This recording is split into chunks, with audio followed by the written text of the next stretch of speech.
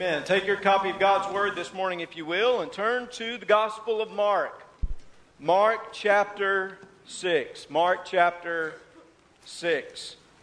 You know, there are times in our lives we'd probably like to just withdraw. You know, just kind of like slip away, find a solitary place where no one can find us, and just kind of like stay there. Any of you ever had those moments?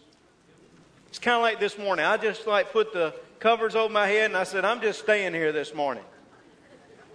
Why would I want to go out on my birthday? Why would I want to do that? There are times we'd just like to get away. Sometimes we're just tired. I don't know about you, but there are times in my life where I'm just like tired. It seems like the busyness of the day, the busyness of the work and all the things like that, they're just kind of pushing me to a retreat. They're pushing me to a place where I can just stop and maybe enjoy some quietness, some silence, just to be away. You know, when I look at Mark chapter 6, I recognize that Jesus comes to this point in his life as well. Now think of this. Jesus, the eternal God, but now who is there, the eternal God in flesh, he is subject to all of these human limitations. He's subject to getting tired. He's subject to growing weary. And as a matter of fact, there are moments where he just decides, in really Mark chapter 6, he just says, I got to get away. I've got to go into the wilderness. I've got to go into the desert where nobody is there. Let's just get away. He brings his disciples with him for this retreat. There is this moment in ministry where Jesus begins to withdraw intentionally to teach his disciples, but also to rest and to find some type of solitude. Well, in Mark chapter 6, verse 30, 31, and really in 32, you'll see that he takes his disciples and he will lead them to the other side of the sea. The only problem is that people see him. They see him leave. And what do? They follow him. I think about this. When I was down at Zachary, First Baptist Zachary, my office would abut this little back alley, okay? So the back alley actually came around from a door in the choir room. So what I could do, I learned what I could do, is if I got through the choir room very quickly and got out the back door, I could get away without anybody seeing me. Does that sound bad? It was kind of one of those things I always parked in the back alley. It was shadowed, the stuff on, I just parked there and I'm thinking about Jesus here. He's like, where is my back door? Because he gets in the boat, he starts across the sea, and what happens? That's where we pick up in verse 33. It says, but the multitudes saw them departing. So in other words, all the crowds that had been with Jesus, those who had heard him teaching, those who had seen his miracles, they saw Jesus going across the sea, and they saw his disciples. So what did they do? They followed. Verse 33 again says, and many knew him and ran there on foot from all the cities. They arrived before them and came together to him. So word began to spread that Jesus had gone out to the desert. He had gone out to the wilderness area on the other side of the sea. And there were all these people from the different villages, from Bethsaida, from Capernaum, from Chorazin. They all began to merge into this one deserted, it was solitary before they got there, into this one wilderness area to see Jesus. So let's just note how this story kind of works out. It says, they arrived before them and came together to him. And Jesus, when he came out, was so angry that all these people had shown up and blown his vacation and his retreat. No.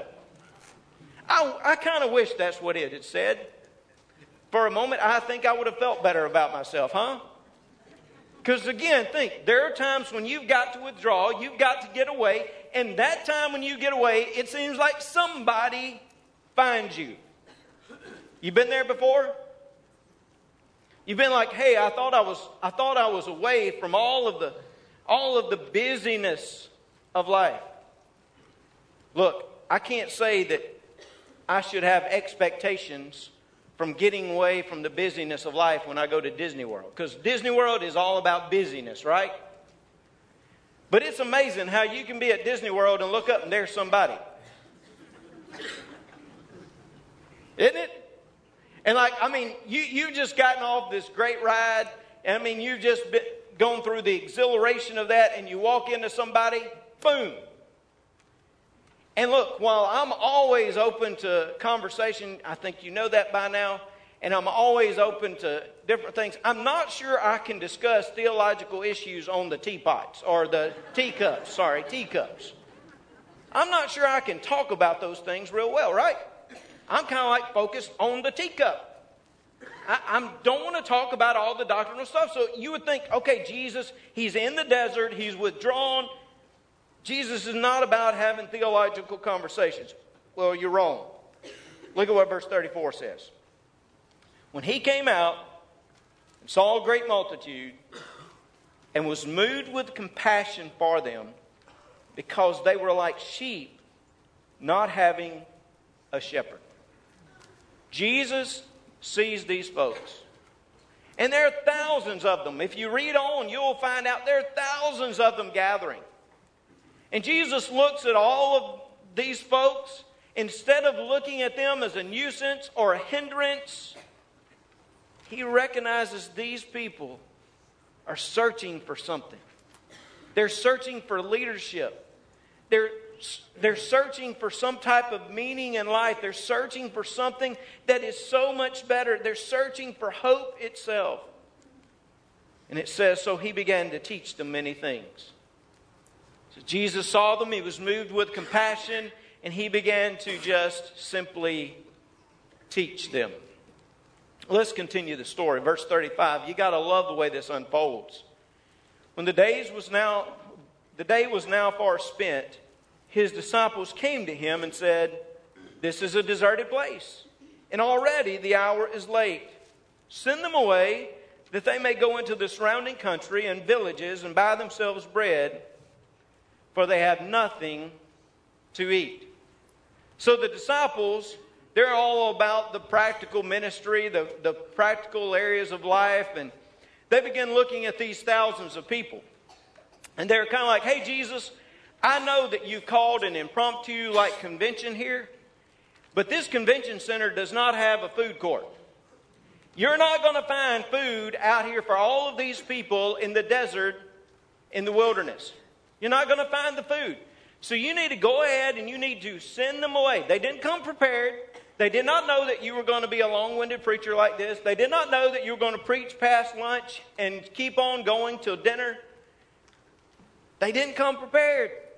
Send them away. They need to go back to Bethsaida. They need to go back to Capernaum. They need to go back to Chorazin. They need to go back to the villages to find something to eat. Now listen, there is nothing about trying to make sure you got enough to eat. Nothing wrong with trying to make sure you got enough to eat, right? You want to be fed, and the disciples, they're just practically minded. They want to make sure that everybody is fed. Let me stop here, though, a moment. They're in the midst of the presence of Jesus. And this is not like their first time to be with Jesus. I mean, they've been following him over the last few weeks. We've talked about some of his power, like over nature and over disease and just over everything. We have seen Jesus be able to work in people's lives and bring forth miracles.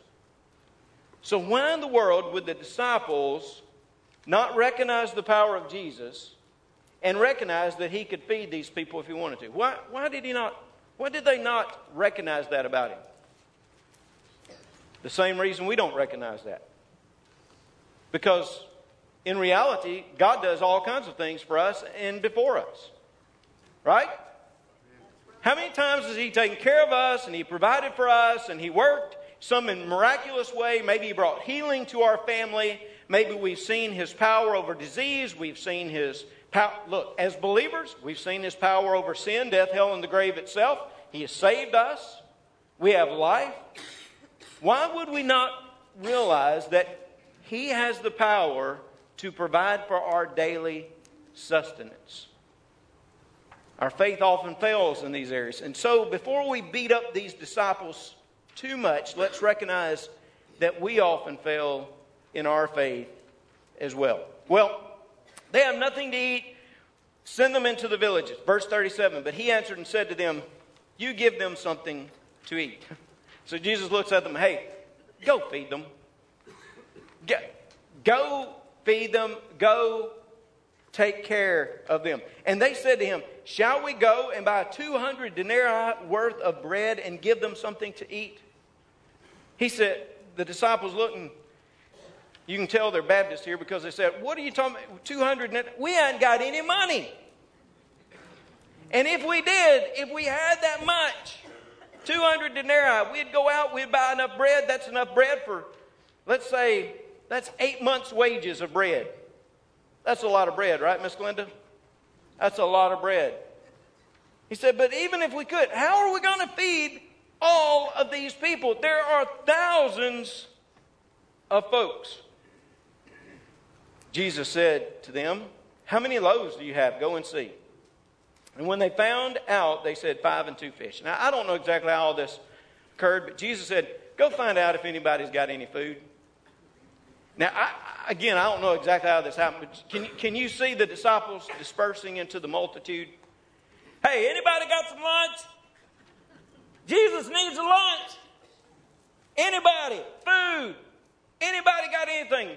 Yeah, you can see some of them, they're kind of pulling back a little bit. I don't want him, what's he going to do with my food? They begin to hide maybe a little bit here and there. And come on, just food. Do you know the blessing of a lunch for Jesus? I don't know if Judas would have stepped up and said, if you'll give us a lunch for Jesus, you'll sow a seed, you'll see 100-fold blessing. They just go out and they say, anybody got some lunch for Jesus? Well, John, in the Gospel of John, and remember, this miracle is the only miracle that's recorded in all 4 Gospels. But in the Gospel of John, it says that this little lad, this unnamed little lad, comes up with his lunch. And he offers it to Jesus. This little lad, unnamed, all of history, we've heard about him. We don't know anything except he was there, willing and ready to give his lunch to Jesus. And it says that he had 5 loaves. John tells us there are 5 barley loaves. What does that matter? Well, barley, and that kind of barley loaf of bread, that would indicate that the person was very poor. Not loaves made out of wheat, but loaves made out of barley. So this little guy who had packed, his mama had packed his lunch, right?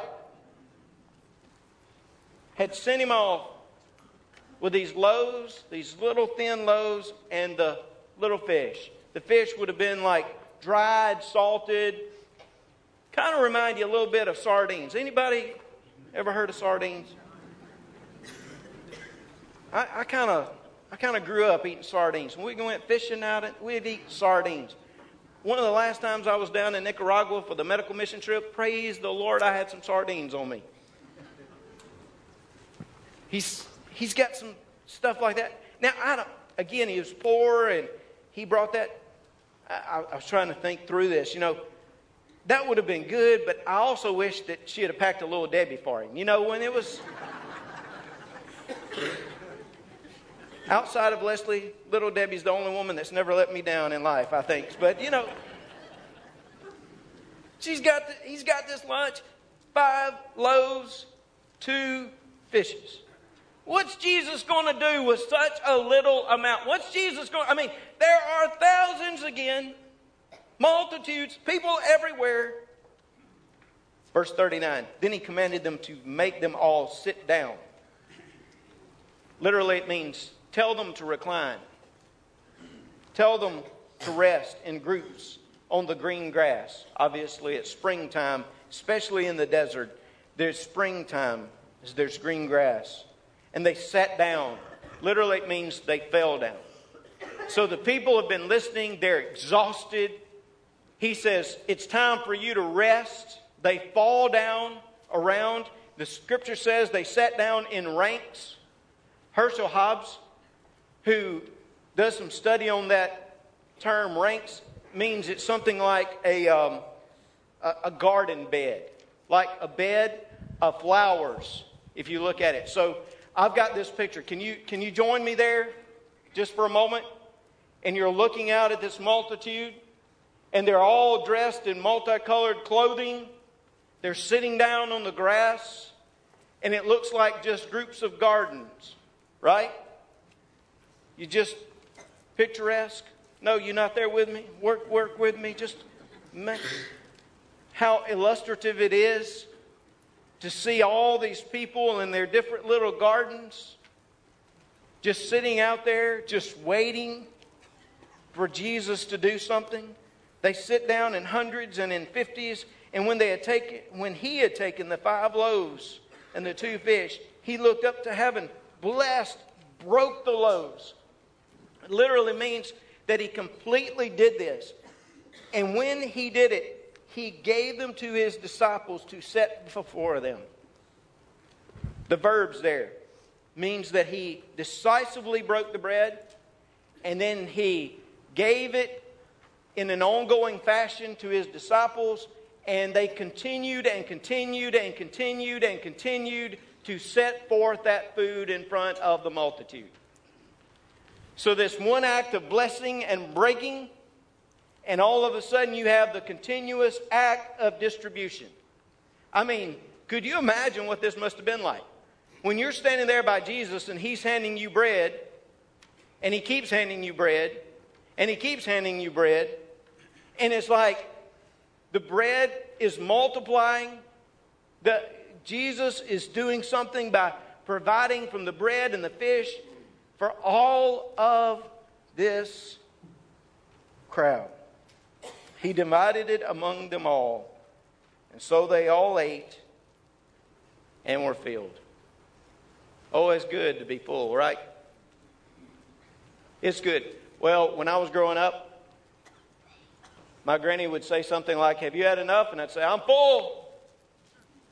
She'd say, no, you are satisfied. You are satisfied.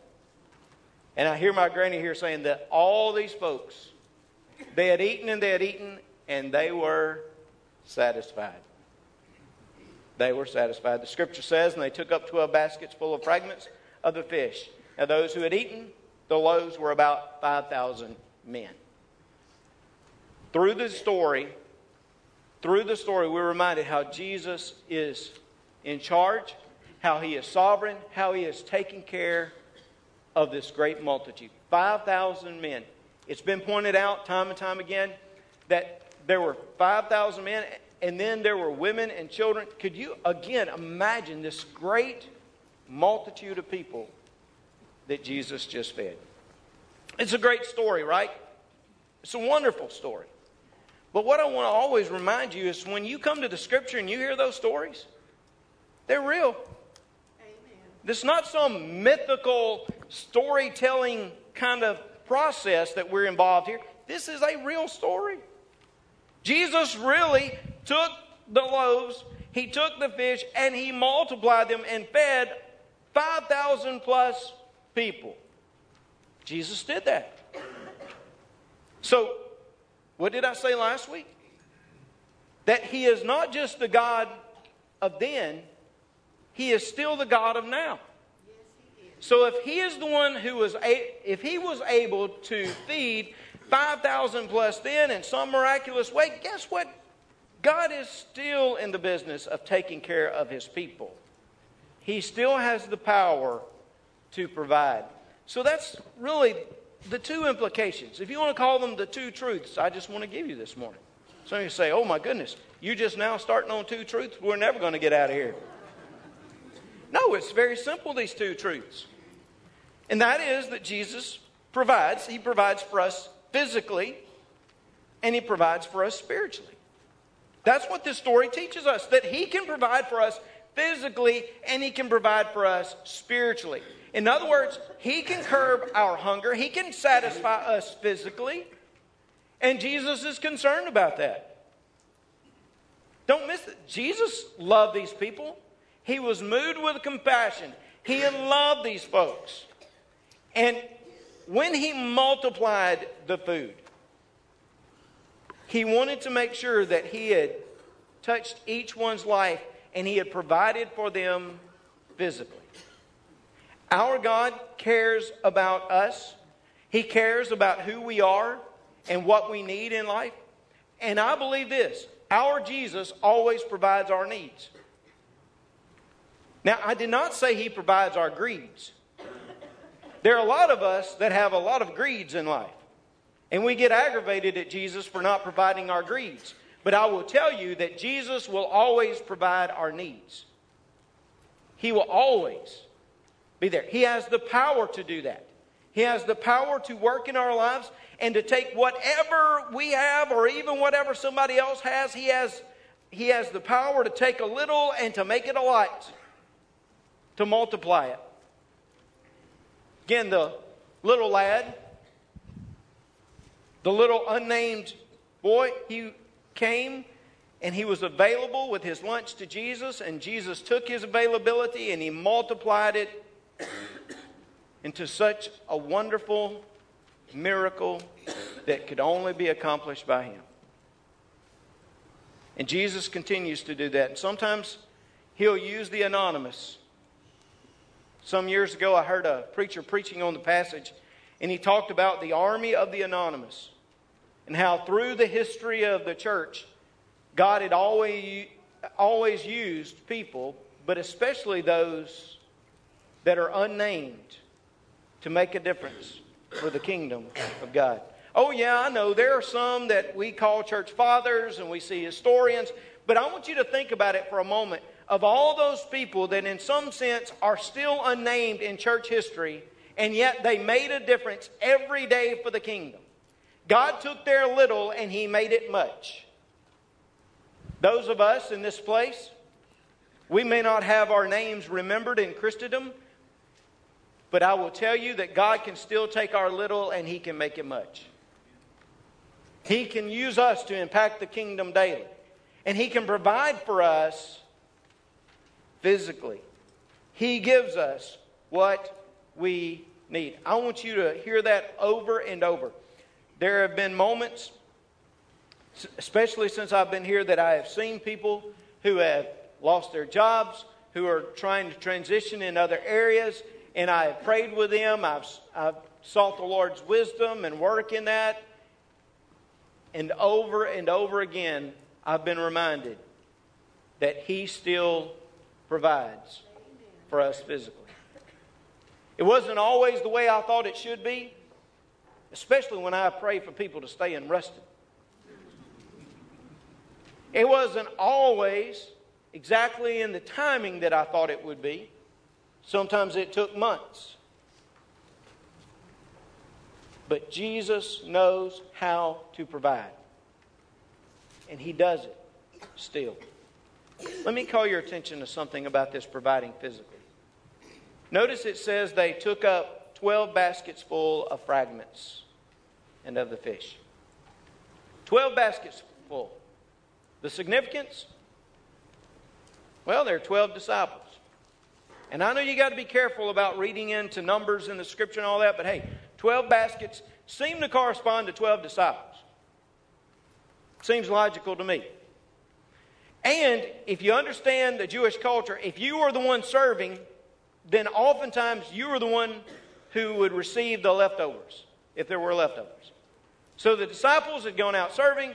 They go around with the baskets, each one of them, and they gather up the food. Now, these were little baskets that most Jews would take with them to make sure that they had lunch or whatever else. Obviously, not many people brought their baskets that day, but usually that would be the case. So each disciple has a basket. I don't know, maybe they kept the basket. I hope they did. Because every time they were to see that basket, they were to be reminded that Jesus has the power to provide. Every time. I love it. See, Peter, I think, was talking to Mark here, and Peter was the one that was giving Mark the eyewitness account as Mark was writing down this gospel under the influence of the Holy Spirit. And I don't know, but I'm thinking Peter's like, hey man, I took that basket away from there. Oh, Mark, let me tell you, I still got that basket. That basket that I still look to and am reminded every time that God provides. It was a visible reminder. You got any baskets in your life? Amen. You got anything like some visible, tangible things that you can look at and say, you know what? That's a reminder that God provides. I hope you do. When God provides and when He takes care of certain things, not that you have something that you worship, but it's something that reminds you of the one who you should worship. A visible reminder. Every time you look at it, say, hey, I thought I wasn't going to make it through that. And there's the visible reminder that I did. Through God's grace. And every now and then, hey, can you agree with me this morning? Every now and then we have to pick up a basket and be reminded. Because sometimes our faith will fail, just like I talked about earlier. Sometimes our faith will fail. We'll do it. We're humans. But Jesus somehow will direct our eyes back to the basket. And we'll remember about that day when it seemed like there was no way that you would see such provision in your life. And God came through. Jesus fed the multitude. He cared for them physically. Hey, He provided for them physically. He also provided for them spiritually. Back to that verse 34, where it says that He was moved with compassion because they were like sheep without a shepherd. That phrase, sheep without a shepherd, used a couple of times in the Old Testament, in particular, Numbers 27:17, Ezekiel 34:5. Numbers 27:17, it's Moses speaking to the Lord about who's going to succeed him, the leader that will come. And he prays. He's asking God to provide for the people that individual that would be there, that would lead them and guide them. He did not want to see the people of Israel, he did not want to see them to be like sheep without a shepherd. He wanted them to have guidance. And what did God do? He provided Joshua to follow Moses. Jesus, remember, in the Hebrew, Jesus' name is what? Joshua. He is the one that has been provided. Ezekiel 34:5, when it talks about the shepherd, God Himself is the shepherd, if you look at Ezekiel's message. But it also speaks about the shepherd that will come in the line of David, the Messiah. So here's Jesus looking out. He is coming. He recognizes these people are scattered. They need help. They need direction. He knows that He's come. Oh, that leader that they have there in the palace, oh, Herod Antipas, he's not a leader. If you were to go back and read Matthew chapter 6, verses 14 through 29, you'll see this great party that Herod Antipas throws for his birthday. He throws this great party, and Herodias is there, and her daughter dances, and John the Baptist is beheaded. You go look at all that stuff. That's what kind of leader they have in the palace. And Jesus comes in the midst of this. He sees the people that are going through difficulty every day while their leader sits in the palace and has such feast and such immoral goings on.